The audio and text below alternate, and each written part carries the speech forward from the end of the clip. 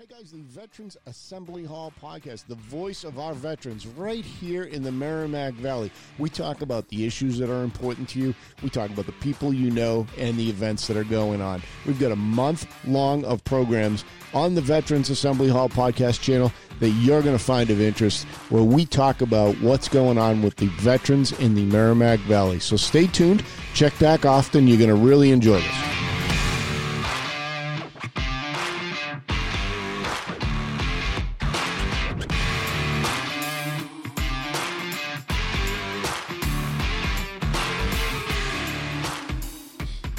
All right, everybody, welcome back to the Veterans Assembly Hall podcast. I'm Mike, and I'm on with Tom again today. How you doing, Tom? Hey, I'm doing good, Mike. How you doing? I'm doing great, thank you. Lloyd's at home. So I meant to ask you, so is that you on the guitar there on the intro? Oh, as a matter of fact, thank you. Yes. No, yeah. I wish. Yeah, don't let all the secrets out, right? Now, Lloyd's a musician. He's not here. We can beat up on him. Maybe that's him, or he has some hand in that. I don't know. Do you play an instrument, Tom? Drums. I beat on the drums every now and then. Oh, nice. Oh, cool. I've always wanted to. Maybe before we finish this podcast way out in the future, I will have taken a few guitar lessons. I'm not sure we want it on the intro, though.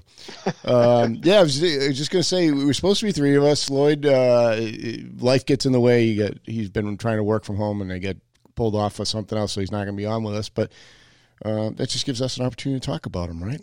Yeah. I find working at home is harder than working in the office, actually. So. True enough, and that might be worth a whole podcast in itself, success in working at home. All right, so I thought before we start into the podcast itself, more sober and serious note, there was a crash this week. At least it just came out in the news this week. It was an air tanker crash over in Australia. They're having just a horrible time with the those brush fires rather. And it was a C-130 from California, a contract bird that had flown over there to do some fire suppression. And we just, we're the Veterans Assembly Hall. We try to be local to the Merrimack Valley, to be the voice of the Valley veteran, but I wanted to remember those three crew members because all three were not just U.S. citizens; they were also servicemen and veterans themselves. And I'll just kind of go through them. Captain Ian Macbeth, he was from Montana. He served in the past with the Wyoming Air National Guard and was at this moment a member of the Montana Air National Guard as a C-130 pilot. His first officer was Paul Clyde Hudson from Buckeye, Arizona. He was a 20-year Marine veteran, also flew 130s in the Marines. And the flight engineer was Rick DeMorgan from down in Florida up there in the Panhandle. And he was 18 years as a C-130 flight engineer. So we'll dedicate this show to them, and we'll remember them as we kind of press on. Yeah, it just shows you that these guys, they served in the serve for their country, and they go on continuing to serve in various roles, and then ultimately pay the price, the ultimate sacrifice. That's exactly right, Tom. And it was I had that exact same thought. Isn't it funny that you verbalized it? But we talked, I think in our first show, we talked about veterans continuing to serve and how big a presence they are in the workforce and a valuable one. And here's an example where they just continue to serve. They did their service to the country, and then they went, and now they're doing contract firefighting around the world, for crying out loud, Right, yeah. So we remember those three, and it was sad news to hear that. It seems like every time I open up my Facebook, there's something on there. So, cheers to our absent warriors. Hey, Tom, and this kind of like dovetails on that to a little bit of a degree. And just before I hit the record button, you and I were kind of gaining speed, just throwing stuff around. There was some other news that came in this week, and I thought it was interesting. I kind of flagged it because I wanted to bring it up with you. Being a Navy veteran, and I wanted to really kind of pick your mind on it. The Navy dedicated a new carrier, and it's going to be named to a Pearl Harbor veteran who was also African-American. His name is Doris Miller. He was the first African-American sailor to receive the Navy Cross for bravery when the Japanese attacked Pearl Harbor. A little bit of his background, he had absolutely no training. He actually joined at a time when African American servicemen and women could not, or I guess just servicemen even back then, could not participate in combat roles, as absurd as that seems. And so he went to his battle post at the time of the attack, and for some reason he either couldn't get to it or it didn't serve any purpose. So he went up on deck and he manned a 50 caliber anti-aircraft machine gun and did rather successfully, fired a weapon that he had never been trained on or been allowed to use prior to that. He fired it until he ran out of ammunition, and then he was ordered to finally abandon the ship. And what was even more interesting was he later served on the Indianapolis, which has a tremendous history, and then was on an escort carrier called the Liscum Bay. In 1943, it was struck by a torpedo, went down, and he ended up perishing there. So an interesting, to say the least, story of service.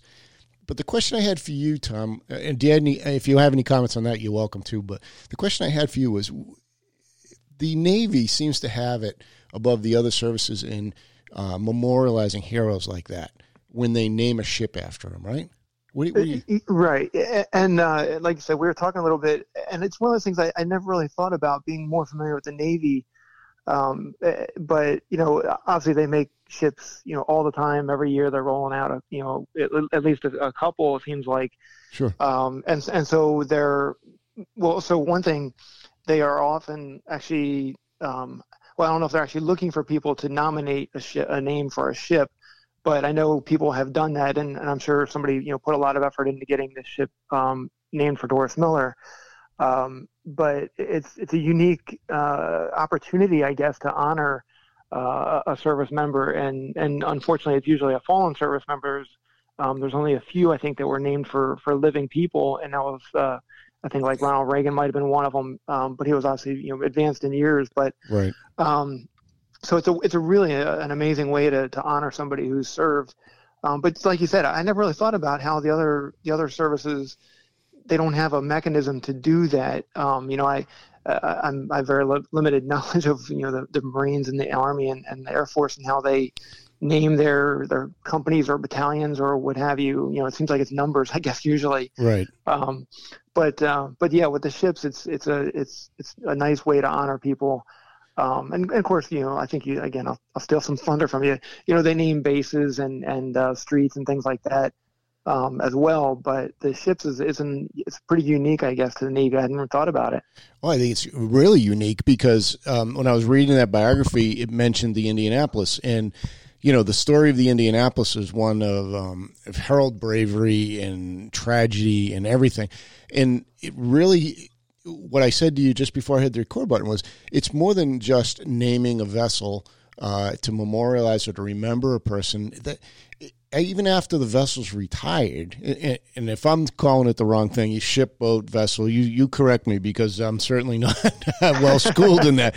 But even after that is retired, the ship is retired, it seems like even years later, the legacy of that person remains alive because of what that ship accomplished. So in two, right.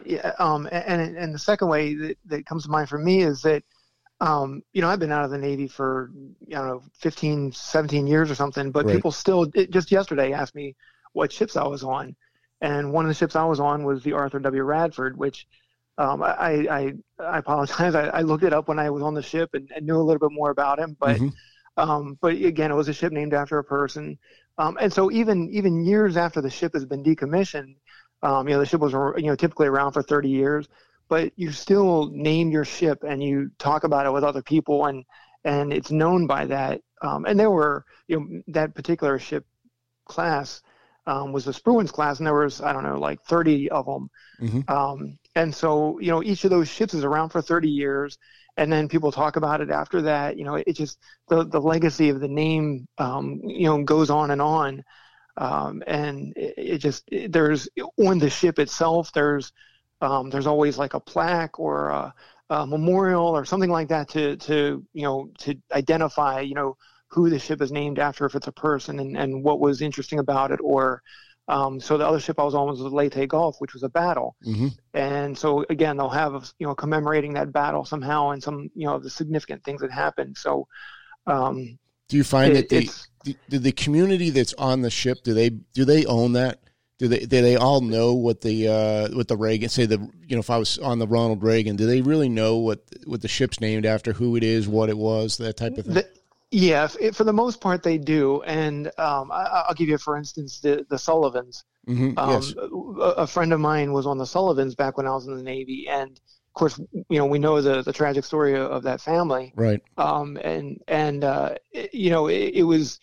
It was one of those things where before he'd even gone to the ship, he proudly named his ship, and being that he was going to go and serve on a ship named after for that family. Okay. And they definitely know that and take pride in it. Yeah, and just listening to you talk about it, the ship lives on through you. So for your lifetime, those ships that you served on will be part of you, and you'll talk about them, as you said, as recently as just a couple of days ago when you're talking about your service, or if you meet somebody. I know that I have a good friend of mine who served in the Navy, and he's very has a strong affinity to the ships that he served on. Yeah, and again, so it's very rare that someone finds out. Well, when people talk to me, they typically say, "What ships were you on?" Now, again, I don't know if that's common in the other branches to ask. Yeah, it's not. Yeah, it's not. Okay, yeah, and that's something I wasn't aware of, but it becomes part of us as sailors, and the pride that we have, and who we memorialize through our service. Sure. Yeah. I'm going to think of my own service, but it's not like the other services don't have vehicles that could be named. Maybe there's too many opportunities and it's much more finite with the Navy, but with the Air Force, you have a lot of aircraft, right? And the aircraft themselves are not named. They're named in the sense they have nose art and, like the Lady such and such or whatever, but it's not the same. It's not being named like your ships are. When I think back to something that I'm strongly affiliated with, or that I frequently mention when I talk about my service, whereas I had an opportunity to serve with a very historical Air Force. I served, when I being at Loring and being in bombers, I was affiliated at one time with the 8th Air Force. And for me, that was a huge thing to wear that 8th Air Force patch, because I knew what that patch went all the way back through World War I, especially in World War II. That's all you think about when you think of the B-17s. You think about that 8th Air Force patch, And right. I remember when putting that patch on my sleeve, that was a huge deal, but it wasn't a namesake. It was, like you said earlier, it was a number or a division or an affiliation with a group or a location. It's different. It has a different feel for it, But at the same time, I think it's like you suggested. It's a lot of pride in a different way, because you sort of now have this brotherhood or sisterhood with people who served 100 years ago in World War I or World War II, and that's something that the Navy doesn't necessarily have, because our ships are a little more finite. But so it's a little bit different. But to your point, and I can't imagine they would ever want to change that scheme, because it does have that legacy of going back to the prior servicemen that were in that group in previous wars or what have you. That's a great point, because it does cross generations of people that I have no knowledge of, have never met, don't pretend to know, but it crosses over the generations, because we all did a similar thing in different equipment too. Sure. These guys were certainly in different aircraft than I was flying, and then the people in the future that will wear that patch are going to be in who knows where, if they're even in this atmosphere. But we'll all have that common bond that goes across. So I guess each service has their own way, but I have a real respect for the way the Navy names the ships. As you mentioned, it's a process. It's not something that's done, willy-nilly or just off the cuff. It has a great deal of significance when it's done, and it should, because it's going to stay with people for very, very long. Yeah, it does. And like you said, I don't know much about, like I can think of, tanks or something like that there's probably different classes of tanks as they have different generations of design, and which is similar to the way we do the ships, but they're just, as far as I know, those are just sort of a letter number designation. Yeah. But you know, I guess Abrams is the only name that comes to mind. Yeah, in the wasn't there a Pat? Now I'm way out of my league here, but I think there was a Patton tank or something. I don't know. Yeah. I'm out of my league as well.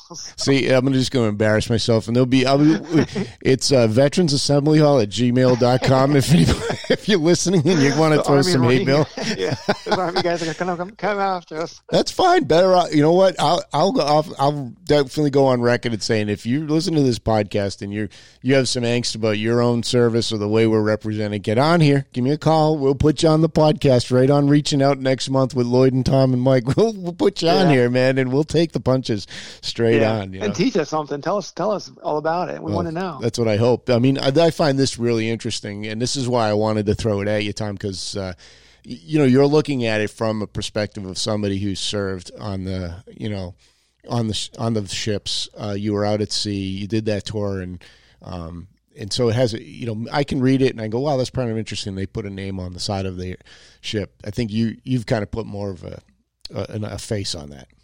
Yeah, and you know, and again, not knowing much about Doris Miller before this article, it's interesting that it's. I can't think of the word now, but good to see that he got that Navy Cross for bravery. Then went on to do other great things. You know, you hear so many times there where somebody gets some major award or something like that, medal rather, and but it was done posthumously. Good point. He was recognized and then went on and was on, you know, 2 other ships and fought valiantly in World War II. Yeah, that is a great point. I didn't even pick up on that. The story is interesting, and if you're listening and you haven't read the story of Doris Miller, I recommend. There's about 1,000 articles in the past week and a half that have come out. Take one, read it.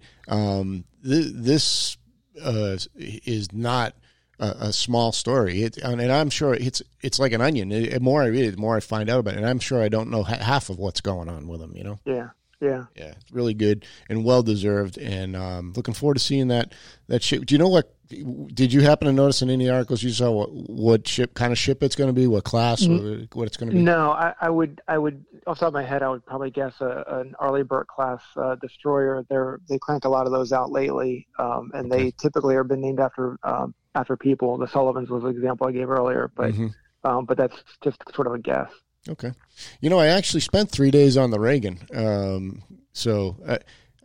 Do I get to kind of get in the club, or is that not enough? Were you underway or just on the pier? No, blue water. They were underway. Oh, awesome. I got a trap. I got one trap, one shot. A little life experience. Check that box off, and yeah, I actually went out and I stayed on the Reagan for 3 nights and slept in some dude's bunk that he was on shore and I was in his bunk. Was it a Tiger cruise? Is that what it was? No, it was operational. It was during one of my deployments, and I needed to go out and do some business out there, and I flew out and did what I had to do, and then came back. And awesome. Yeah, it was pretty cool. I'll tell you what, it was.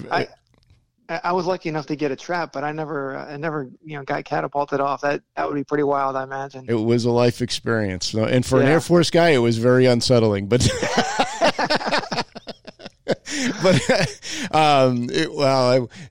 those guys will never hear this podcast, I know. But so I won't tell all my lies. But I'll somewhere offline, I'll give you the rest of the story. It's a good read, that's for sure. But I felt like it was worth something when I get amongst my Navy brother and family. I usually pull that out and say, hey, yeah, I kind of know what's going on. That's and it is a small club of people who have that. I mean, because you could be in the Navy, 20, 25 years and never have the opportunity to be able to land and take off from a carrier. Right. That's a small club. Yeah, go ahead. No, I was going to say, and what I found out being on the ship was, and then you have the flyers versus the guys that are on the ship full time, right? Ship's company, yeah. Yeah, ship's company. And you guys wear different colored shoes, right? Brown shoes, black shoes. Brown shoes and black shoes, yeah. See, I picked something up while I was there.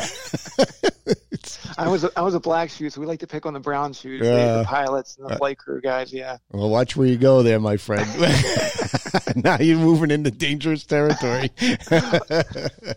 Well, I have to assume that you guys in the Air Force work a little bit harder, but we like to, I'll tell this joke because I'm sure any pilots out there or flight crew would have heard this before. That send it. That the ship's company, we like to say that the pilots sleep till they're hungry and eat till they're tired or have to fly. And so basically, compared to the ship's company, it seems like they get a lot of rest. So. I'm going to guess that they're probably going to dispute that, but we'll go. I know I didn't get a whole lot of rest when I was there. Even when I was in the bunk, I was only one level below the deck, and it was loud all night long. So yeah. Yeah, that was interesting. So, good conversation, and we might revisit this again. I appreciate your insight on that. That's really kind of what I wanted to do, was kind of explore that. There was another thing that I wanted to kind of throw out there. I saw this flash by, and as I was saying to you, maybe we'll be able to get the state representative, Linda Dean Campbell from Methuen, to get on the podcast at some point in the future. But they have, her and Mr. Verrera from Falmouth have filed a House Resolution 4179, and it's an exploratory type thing to find a suitable location for a memorial at the State House, if I remember it correctly, for an American Revolutionary hero, Deborah Sampson, of the 4th Massachusetts Infantry Regiment. That was from the Revolutionary War. And this is a super interesting story. We were talking about Doris Miller and how that has so many layers, and the more you read it, the more you discover and respect. This is very interesting. So imagine a woman during the Revolutionary War trying to enlist. She wasn't able to do that. So she disguised herself as a man, went and joined with the Patriot Forces, the only woman to receive a full military pension for participating in a Revolutionary Army. That is just amazing. Isn't it? The Disney movie Mulan does something like that, But, exactly right. Holy cow, I can't even imagine how difficult that would be to and then, clearly she served with a lot of distinction to get the full military pension. That's remarkable. She did serve with distinction. I don't have all the details in front of me, but I know. Actually, I don't know if I can grab them quick, but I have the whole resolution there, and it details in the resolution. Naturally, they have to make more of an explanation. And she was discovered when she was struck, injured in a battle, and she fought as a scout in two very significant battles, which are just not in front of me, so I don't want to do them from memory. And in the second one, she was actually injured and taken back to an aid station, and that's the point where they discovered that what her true identity was. Just an amazing story, and the context of the Revolutionary War. Think of it back. You hear these stories in World War II where people enlisted younger and took their brother's birth certificate and enlisted and went. And I think some of that I think of that in the modern sense, and I'm like, I just can't even imagine how that would happen. Right? We think of it in today's day and age, a 15-year-old enlisting and off they go, and nobody notices that this kid didn't go to school today. Right. Yeah. But now you have this Revolutionary War. I'm thinking around here was mostly like farm community. And so, for whatever reason, she had an opportunity to disappear. She disguised her identity and did some great things. So I'd love to talk with State Representative Linda Dean Campbell, and I'm going to reach out to her office and see if we can't get her on here. That'd be awesome. Yeah. Wouldn't it? Yeah. And I'm sure somebody, did she discover this story? Did somebody approach her with it? This is kind of stuff that we don't learn about in school. And at least, not down in Maryland where I grew up, but maybe maybe in Massachusetts, they touch on this, but this would be, a great thing to point out to people that, who don't really, we don't really think about this stuff. Just like, again, the Doris Miller story, there's, so many people have done so many great things, in service to their country. And I'll say, quote unquote, illegally, clearly she wasn't allowed to do this, but she did it anyway because she felt that calling. Are we missing something, Tom, that we're not including that in the curriculum? Or was it never there? Well, I think that it helps us. Again, I think you and I as veterans feel it a little bit differently. But I think in general, when we hear these stories as a teenager, maybe in a high school class, it sort of personalizes the American Revolution or whatever the war happens to be that we're studying. And we realized that it was real people that went off and did these great things, and they were regular people, but they had this drive, this calling, this need to protect other people, to defend some area or defend some their family or what have you. Mm-hmm. And I think that personalization would help to keep us all on the same playing field and not not segregate ourselves so much, and we can find something in common that we all like this country and want to see her succeed. Great point. And I think the fact that sometimes they come from these very neighborhoods. I mean, Maryland is not short on history either. And so, growing up, you become you're just ignorant, or you don't really appreciate everything that's right in your backyard. And you hear a story like this where this person was from, I don't know where she was from actually, but let's just say she was from Lowell. That really puts a spin on a story when you're in a school and you say, somebody from this neighborhood went off and did this thing 200 years ago. Exactly. Exactly. Yeah. Yeah, it's pretty powerful. So I'm really jazzed up about this. I would really like to know more. You brought up a good point. Like, how did this representative get this story, and how did they learn about it? Is somebody advocating for it, or it's a great question, and I'd like to know the answer to that. Yeah. Yep. Yeah. That'd be great. I hope we can get her. Yeah, let's try. Speaking about guests being on, I just had John McDonald on. We did one segment. He called in. It was a great interview. John is from Veterans Assisting Veterans. Do you know John McDonald? I don't think so. I don't think we've had a chance to meet yet. We need to. With some opportunity in the future, I'll definitely introduce you. Well, John's been around for a while. He does a lot of great work with veterans right in our backyard, right here in the Merrimack Valley. And Veterans Assisting Veterans has this great project they've started. It's called On Track to the Wall. And what they're trying to do is they're trying to raise enough money next fall to send, I think the number he wanted to send was 30 veterans from the Vietnam War conflict down to Washington, D.C. to visit the wall. But it's not like an honor flight where they do it all on the same day. So they're going to go by train. It's going to be about a 3-day trip. They're going to do a dinner when they get down there, a reception. They're going to pay for their hotel. I think he's working on a tour of the White House. And, of course, the keynote part of it is going to be to visit the wall. And did you hear the podcast? Because it's a great program that they're trying to launch. That sounds great, and I think you had touched on it the last time you and I talked. We did, yeah. I just any little bit that we can donate to help this effort out is great. And he said that. He said, $10, $20, $2,000, whatever you can give. He figures about $1,000 per veteran, I think, is what the number he threw on there. And to that end, he just announced this week that they're going to do a benefit concert over at the Lowell Elks Lodge over there in Ferry Lane by the Rook Bridge. Saturday, March 14th at 7 p.m. Get your tickets online. It's John Montgomery, Boston legend, music legend, speaking about playing guitar. John Montgomery and his band are going to play $25 a person to go in, and all the proceeds go to benefit this. Excellent. Yeah, I think that'll be a good night out, so it might be a good excuse to break free and run. The other person I had an opportunity to talk to was Jason Main. I just pushed that one out just recently. It's available on our podcast site. Jason contacted us. He was from Friends Never Forget, and they have a project. So it gets a little confusing in the sense that his parent organization is Friends Never Forget. He's by the way, he was a Navy veteran. I should have had you guys talk. He was a Navy veteran. He had a very interesting story.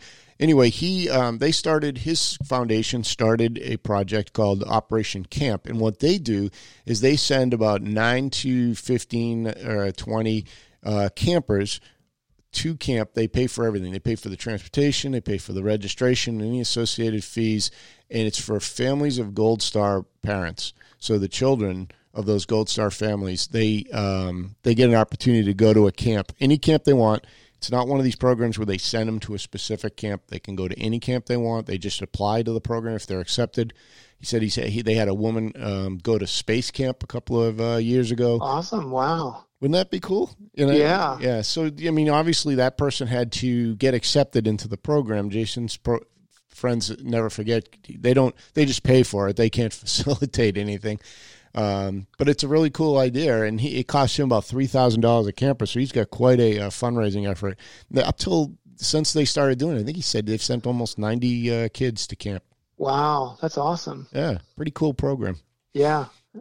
And the last thing I had for events was I had Gail Doherty from the American Legion Riders over there in North Chelmsford, as she corrected me, post 313. And they are going to do a blizzard barbecue. They're having a barbecue next month in February. They got a couple of smokers. She was really selling. I'm a big fan of barbecue, so it didn't really take much to entice me. And it's like, let's see, it's the 29th of February, 4 p.m. to 8 p.m. over there in North Chelmsford. So if you're interested in that, you into barbecue, or is that not your thing? Of course, yeah. And I'm assuming there's, they'll let you inside the lodge there while you're eating. Well, you don't have to stand outside. Then again, standing over a fire is never a bad idea either. And they're right on the Freeman Lake, so you stand there with a beautiful view. I'd never asked her that. Were you allowed to go inside, or is that part of the blizzard barbecue experience? I don't know. We'll have to get her back on, and we'll find out. Or you and I can take a ride over there, Tom, on the 29th, and we'll find out firsthand whether we can get in the building. You say take a ride. You taking your bike over there? Well, are you? Because if you're going, I'm going, man. We'll have to see what the weather's like. All right, yeah. All right, we'll do a conditional commitment to that. Hey, I've been out in February before. I've been out in every single month of the year. We were out in January last year, although it hasn't been very favorable this year. But yeah.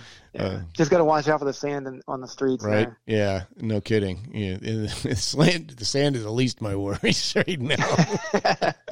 It's not coming out of the garage anytime soon. That's for sure.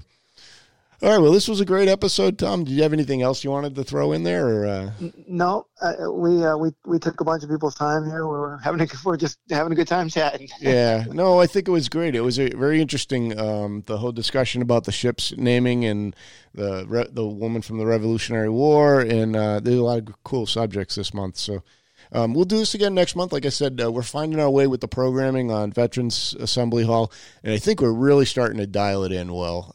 This is one of my favorite segments that we do, and we're going to try to do it every month. It may or may not get all three of us, but we'll get something out, some content out. How's that? It sounds great. Lloyd's going to be upset he missed this. Well, if the numbers are higher on this program, we know what what is it the Navy says? Every ship has to have an anchor, right? So we know what our anchor is. On that note, Tom, I appreciate you taking time to call in today, and as always, we'll talk to you soon. Okay? All right. Thanks a lot, Mike.